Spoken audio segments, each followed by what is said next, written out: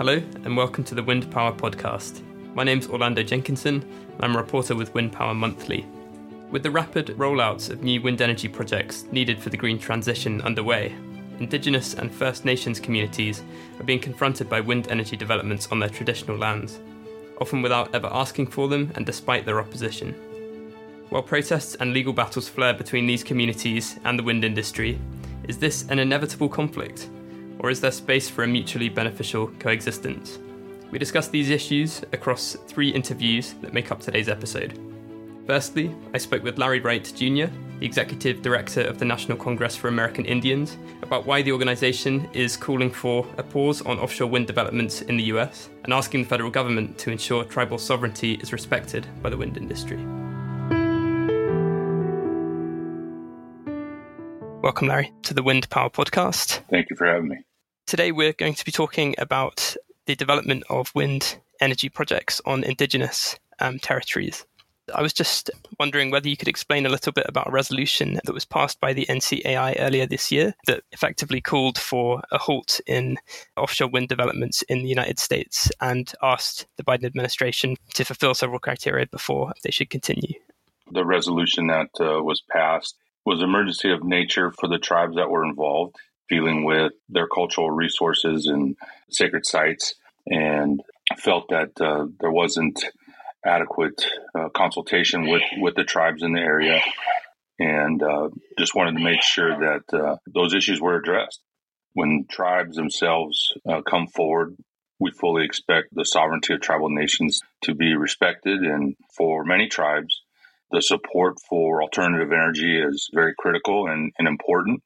And so it wasn't to say that there wasn't support of the project or the support of wind energy, but just the fact that the tribes themselves weren't consulted on that sovereign basis. And so that was really the impetus behind that. I think it really comes down to making sure that when projects like this are coming into land that was once inhabited by the tribes themselves before relocation and those kind of efforts, there's still a cultural connection to that land and a historic connection. Like any other project, whether it be a road or anything else, we want to make sure that those sacred sites and cultural relevant sites are respected. And I think that's the point of the contention of making sure that tribes are involved in those kind of conversations from the outset. So when there is support for a project overall, they're not looking to hold it up, but making sure that they're respected and that sovereignty is respected. And so tribes know their local history. They know where their lands were, even if they're not there now. But when the tribes have that specific knowledge to the land and making sure that things are done right, it's much better when the tribes are at the table from the outset. In the resolution itself, there was also some suggestions that tribal nations be included in management, permitting and development of wind energy projects as well. Is that something you'd like to see going forward, and what precisely might that look like? For NCAI, we represent the tribes on the interest of tribal sovereignty and wanting to protect that sovereignty when it's encroached upon. And we don't speak for any specific tribal nation or tribal government. We represent the tribes as a whole. And not all tribes agree on every issue, and especially wind power. Some tribes don't want that in their homeland, and we respect that from their tribal sovereignty standpoint. Overall, tribes don't oppose clean energy in principle and don't oppose the concept of clean or green energy. Again, when tribes want to be partners from the outset and aren't treated as partners, that creates a confrontation that wouldn't necessarily need to be there if they were listening from the outset. When we look at how clean energy is produced, where it's produced, how it's regulated, who gains the primary benefits from it, who deals with the negative impacts from it, these are all issues that tribal nations care deeply about and have voiced concerns about. There's always a need for more government-to-government consultation between the United States and the tribal nation governments, but not just from consultation, but meaningful collaboration to ensure the legitimate concerns of tribal nations are not only being heard, but the actions that are being taken to protect tribal interests in the development of wind energy. And this is nothing new, but this is the same request that's being made with any development that impacts tribal nations' lands, water, airspace. Regarding wind energy and other types of energy development, I know you've mentioned that tribal nations aren't per se opposed to renewable energy. Is there sort of a difference in perception between wind energy and other forms of energy development like gas and oil, for example? Wind energy is different in nature. And when we look at gas and oil and what that extraction process is and has been and the impact that it's had on lands, whether you talk about oil pipelines that have come in recently and problems that they still have with those, even though they said it's efficient and environmentally safe, when we continue to see pipeline breaks and oil spill in different areas. And so obviously you don't have that with wind energy other than where it's put and the impact that it has on historic tribal lands or even contemporary tribal lands. And so that's the difference there. And again, the green energy, tribal nations by and large are supportive of that and alternative energy, but there are some of those methods are potentially harmful too. It would extract the minerals needed to produce some of that green energy. It's a different kind of impact on the land and one that can't be ignored either. Yeah, I think that's a fair point. So when we're talking about the Biden administration, but also what wind energy developers, like some of the private companies that are building wind energy projects are doing as well, I'm just wondering how likely you think it will be that we're going to see a significant change in their approach in the coming years. The issues in the United States aren't directly with the industry itself, but with the federal government. They do the permitting and approval process. If they're not following those steps or requiring the industry to follow those steps, then that's where the breakdown is. And so that doesn't mean that there aren't actions the wind industry or any other industry for that matter could take to avoid potential pitfalls. The most critical thing that the wind industry could do is simply to support tribal sovereignty by listening to what the tribal nations' concerns are and by encouraging the U.S. government to listen and react to those concerns as well. It sounds simple, but the easiest way to avoid the disputes and conflicts is to talk about the issues before they become disputes and conflicts. And the industry can definitely play a role in that dialogue. And the United States needs to make sure that they're enforcing those rights that are there by the tribal nations. It's entirely possible that some tribal nations are ready to develop energy right now, and others are open to it if their concerns are respected. But there's still other tribes who will never embrace that kind of development on their lands or in their offshore traditional territories. NCAI will support wind energy developments on an indigenous territory where the sovereign governments of that territory approve those developments. Thanks for clarifying that. Ideally, what we would hope for then going forward would be more of a sort of bespoke approach depending on the specific situation where a wind energy development is taking place then, I suppose. Yeah, it all comes back to at the beginning of the project, the beginning of when those talks are happening, making sure the tribes are being engaged and the voices or concerns are being heard.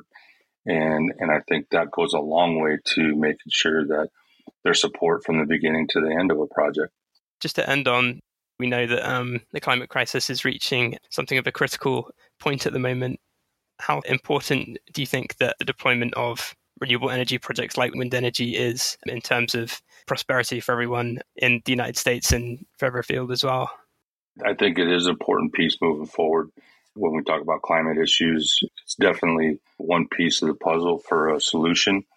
But again, in speaking from an NCAI perspective, we know not all tribal nations agree on the value of wind industry or oil and gas industry or, by extension, solar power. And those tribes have different economic interests, and some are tied to oil and gas. And again, our judgment isn't that they're wrong. That's their sovereign right to exercise that economic opportunity for them to help their tribal citizens. At the end of the day, we're really focused on upholding and respecting and engaging tribes and making sure that their tribal sovereignty is recognized, and we're trying to protect that. Well, thank you so much for your time today, Larry. It was a real pleasure speaking with you. I appreciate the interest in what's going on and elevating that concern that we have in this particular area, but thank you.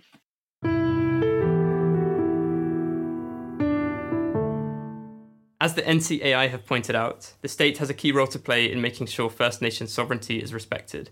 But what happens if the state or a state utility is directly behind wind energy projects that could negatively impact indigenous communities. Next, we spoke with Aslak Holmberg, president of the Sami Council, about the growing protest by indigenous Sami communities in the Nordic countries against wind energy developments impacting their traditional ways of life and reindeer herding. Thanks for joining us, Aslak. Hello, thanks for the invitation. Now, Sami communities have been protesting the existence of several wind farms in Norway in recent years. To start off, could you explain a little bit about the background of those protests and what the current situation is regarding that dispute? Perhaps I start with explaining briefly the most well-known case, which is in the South Sami area in the Fosen, where there is the largest onshore wind power plant in Europe. The problem with that wind power plant is that it is built on traditional Sami lands without the consent from the communities whose territories these are. Has been concluded by the Norwegian Supreme Court. The wind power plants, they mean that the Sami are not able to practice their culture in this area because basically the territories are lost from Sami traditional use. And as this is such a huge area, then it means that they have lost a significant part of their grazing lands for the reindeer, because reindeer do not go where the wind turbines are functioning. So this is why there have been extensive protests, because the Supreme Court has ruled that these are indeed illegal wind power plants because they offend Sami right to culture. Because the state has basically done nothing to follow up on this Supreme Court ruling, then there has been extensive protests in the capital and in other areas in Norway to push for the state to follow up on these decisions. Would it be possible to explain a bit about what it's like for Sami people living in proximity to these wind farms? For many people who are living close to nature, going there day by day, then losing these areas that you have ancestral ties to and a daily connection to, then it is of course quite drastic. Of course, it also has impact on their livelihood, as the Supreme Court also ruled that the Sami community that is impacted will not be able to practice reindeer herding to the extent as has been possible before, which basically means that some families will have to stop practicing their traditional livelihood, which is essential part of Sami culture. These livelihoods carry immense wealth of knowledge, they carry language, these are gathering places, it's a whole social network built around these practices. So obviously we know that, as you alluded to, the Norwegian Supreme Court made a ruling agreeing with many of the points that the Sami protesters were raising, but you said the state hasn't acted on that at all so far. Is that correct? Yes, there hasn't been any action, and this state-owned power company keeps making money with these wind power plants that are illegal based on their own Supreme Court ruling. So that is, of course, very unsustainable situation, and I know that for many Sami it causes deterioration of trust towards the whole justice system if when we win in court, we still lose, because the Sami community clearly won the case, but still nothing has happened. The wind turbines are still there, and basically they have lost these territories for now. No meaningful action has been taken by the state. Can I just ask what the engagement in general has been like between both the Norwegian state and also with the wind energy companies, the developers behind these projects, with Sami people? Yeah, well, like in this case, the state-owned wind power company has had some sort of dialogue with the communities who have from the very start stated that these projects will be harmful for their livelihoods, and explained in detail what will be the impacts to their practices and culture. Yes, never mind of what they said, the state still moved on the wind power company moved on with planning, although the concerns that were raised were later confirmed by the Supreme Court in their ruling. So that to me shows like a lack of efficient ways of ensuring that rights violations are avoided. So even though there was some level of engagement with the Sami rights holders, it was not sufficient enough to avoid these human rights violations from taking place. So if there's not a sufficient structure currently in place in Norway, what might the next steps be in terms of how the Sami communities act next regarding this situation? So I think there is a need to strengthen the position of Sami communities when it comes to negotiations between Sami rights holders and wind power companies. And definitely the state of Norway has a role to play in that.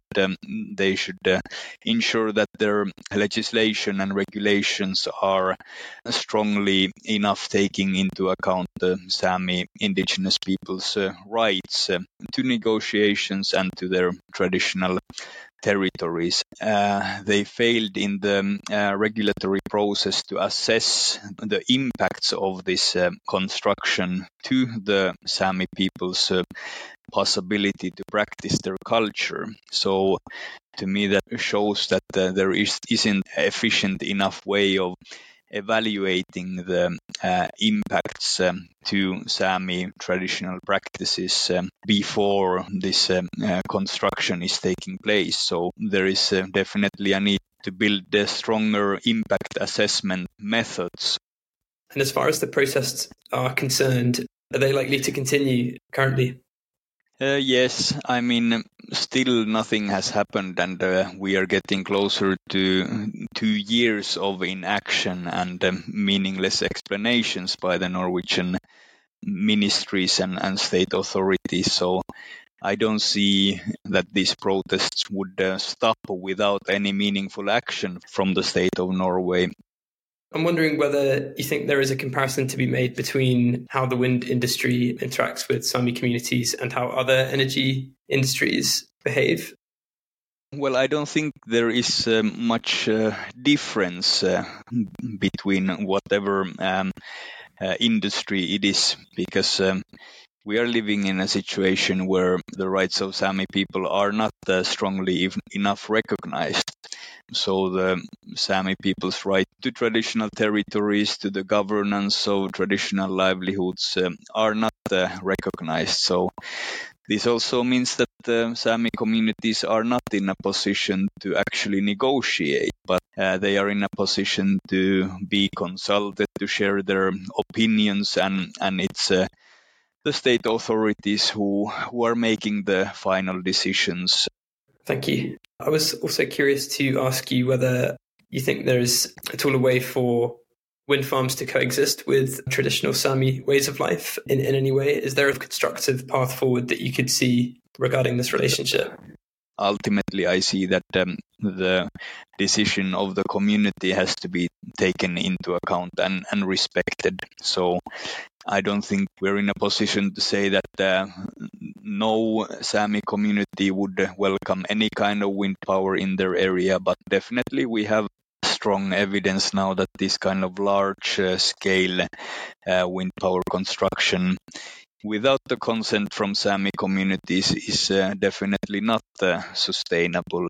In that sense, would you say that this current situation is almost a continuation of a historical trend in terms of Sami people's relationship with industrialization, with the development of the nation state and these modern ideas of progress? Yes, I think that's a good question and a good point to raise. I think it's definitely a continuation of the policies and the approach towards Sami people that we have experienced for centuries already. So I don't think there is any clear issue that would differentiate this push for energy production in Sami territories to to other ways that we have been losing our territories, be that for extensive logging, mineral extraction, or military ranges, or hydropower construction. So it doesn't really make a difference why we are losing our areas, because the problem is that we keep losing our territories, and that is a trend that has been continuing now for a few centuries. It doesn't matter with what color you paint your project if the result is that we keep losing our territories and our space to live, then that's obviously bringing a lot of negative impacts to the community. So thank you for that. Yeah, I just wanted to say thanks again for coming on the show. It's a real pleasure to speak with you. Thank you very much. Wind Power Monthly contacted Statkraft, who developed the Fosen Vind complex, for a comment about the case. A spokesperson said, "The Fosen judgment must be followed up through a new decision and permit with adequate mitigation measures that safeguard the rights and cultural practices of the affected Sami. Fosen Vind regrets that the case has taken a long time and the strain it entails for those affected. We do what we can to help resolve the matter as quickly as possible. Fosen Vind is positive to the ongoing mediation initiated by the Ministry to find a solution and believes that it will be possible through dialogue to reach solutions that safeguard the rights of the reindeer herders concerned."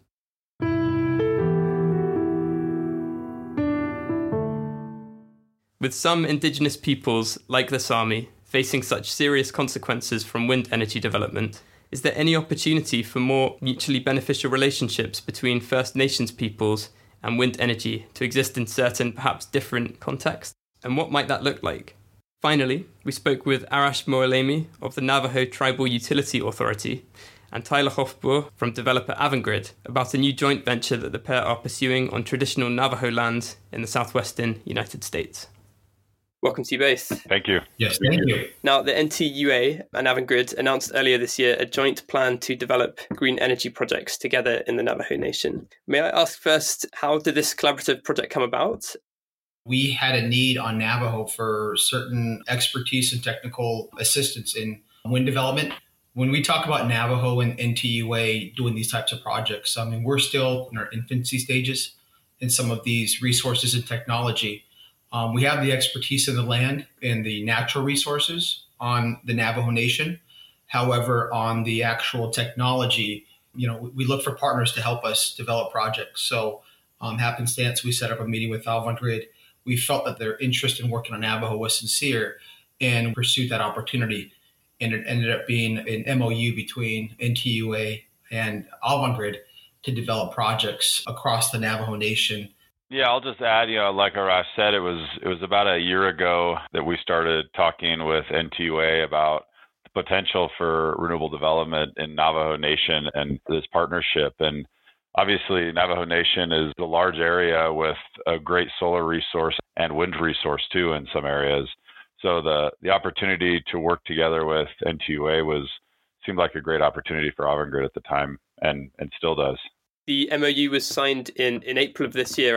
What stage is the collaboration at the moment, and when might we see some moves towards developing, say, wind energy projects? We have a potential project up in a certain area where the Navajo Nation purchased land a while ago. It's a large area in the state of Arizona. And we were looking to develop a wind project in the 2010s. And we completed the permitting. We had a lease in place, but there was issues with the project. So that's something that we're working closely with Avangrid. It's at the Big Boquillas Ranch. So we have a lease in place for development. And I think that's the area of focus right now for at least the first phase of wind development with Avangrid. The Big Boquillas Ranch is a great opportunity for us. It's a huge land holding and has good resource for the state of Arizona. It's well positioned in the state to reach multiple markets. Through this MOU and through this relationship, we were able to be shortlisted. We applied for 2 DOE grants with Avangrid, Department of Energy grants. We were pretty much shortlisted for both of those grant opportunities. One of those, which is on former mine lands. So that's right next to a coal-fired plant that will be retired within the next 10 years. So we're trying to change that shift in as far as using former coal generation sites for renewable energy on the Navajo Nation, which is very important for us. And I just want to add another important piece for this relationship, at least from the Navajo perspective. When we talk about development of projects on the Navajo Nation in the 1960s, when these coal-fired plants went into operation, the Navajo Nation was not owners of the plants. They were actually just landlords, and they leased the land and they got royalty revenue, but they didn't have any equity ownership in the plants. These large-scale coal-fired plants were used to power up LA, Las Vegas, Phoenix, and these large metropolitan cities and allow them to grow. None of that power went to the actual Navajo Nation. We didn't receive any of that power. We're trying to change that narrative whereby the Navajo Nation through NTUA will be owners of these plants. So every project that we look at, we have to be 51% majority owners of the project because we want to control the projects on the Navajo Nation, and we want to have the ability to exercise our sovereignty and say, you know what, this is our project on our land. We have the right to make decisions, important decisions on these projects. And Avangrid has supported that objective from the nation side. So does that mean with each project, Navajo Nation's going to get at least 51% of the energy that's produced from these projects as well? The issue with the Navajo Nation, we still have about 14,000 homes without electricity to the power grid. So on the utility side, our objective is to connect every person on Navajo, every home on Navajo that wants to be connected to the electric grid. So we still have about 14,000 homes without power. Since we're 27,000 square miles, we have 3 customers per mile on average. So our challenge is getting the funding, getting the resources to build out those lines to each of those homes. So what we do with these projects, these export projects, is essentially we build on Navajo, create jobs on Navajo, we create sales tax revenue for the Navajo Nation government, we produce energy on the nation, we sell that power off the nation, and we bring the revenue back onto the nation to help power up the homes on the Navajo Nation. So it's very much a transmission project as well as developing renewable energy itself. Do you think it's fair to say that collaborative efforts between indigenous or First Nations communities and energy developers are quite rare in the United States? Yeah, I do think it is rare. I think folks are a little bit hesitant and nervous to partner up with outside entities to that extent. I think it's just something that folks are just not comfortable with yet on the tribal nation side. I am Navajo, so I think from the Navajo perspective, there's a lot of trauma from past relationships with outsiders, whereby there's a lot of mistrust and just hesitancy because in the United States, you look at communities that we helped power some of our projects in our coal-fired plants. You look at these big cities that are just thriving, and then you come back onto Navajo and you don't see that. And you don't see the big growth and development. You see some jobs created, but those jobs are going away and they went away in those communities. And right now, there's a lot of trauma and mistrust with outside developers, not just developers, but outside entities. So I think there's a lot of due diligence that has to take place, which we do. But I think there are opportunities out there. I think that, for example, this relationship is a great opportunity and we feel comfortable and protected. And we think that both sides are getting benefits from the relationship. And we hope that this can serve as kind of a case study for other tribal nations in how to approach these types of relationships and how to set them up so you can get that trust back and you can see that this will help benefits for the actual the tribe itself. Did you have anything to add, Tyler, from developers' perspective at all? There's obviously a lot of potential for renewable development within tribal communities around the United States. And establishing that relationship and establishing that trust is obviously the first step in opening that door and allowing developers in and also allowing, the tribal communities to start benefiting in some way from the energy projects within those communities. I'm just happy that Arash and I have had the opportunity to sit down and that we've been able to establish this partnership and some level of trust to this point to start the development process and the partnership. It's an exciting opportunity for Avangrid. To what extent is it the federal government's responsibility to make sure that tribal sovereignty is respected when it comes to wind energy development on Native American land? I think it's important to have that tribal input. on the Navajo Nation, we have certain mountains and peaks that are, off the reservation that are sacred. And it's important for us to have input on that. And not just input where we get a notice from the developer or from an entity saying, hey, we're doing a project, we want you to provide comments, or hey, come over here and, whatever it may be, to just try to check the box. I think we need something a little more assertive in allowing us to provide input and making adjustments or figuring out how to handle that situation. Because we do get notices saying, hey, there's a project off the nation. We're interested in your feedback. We provide feedback and nothing happens.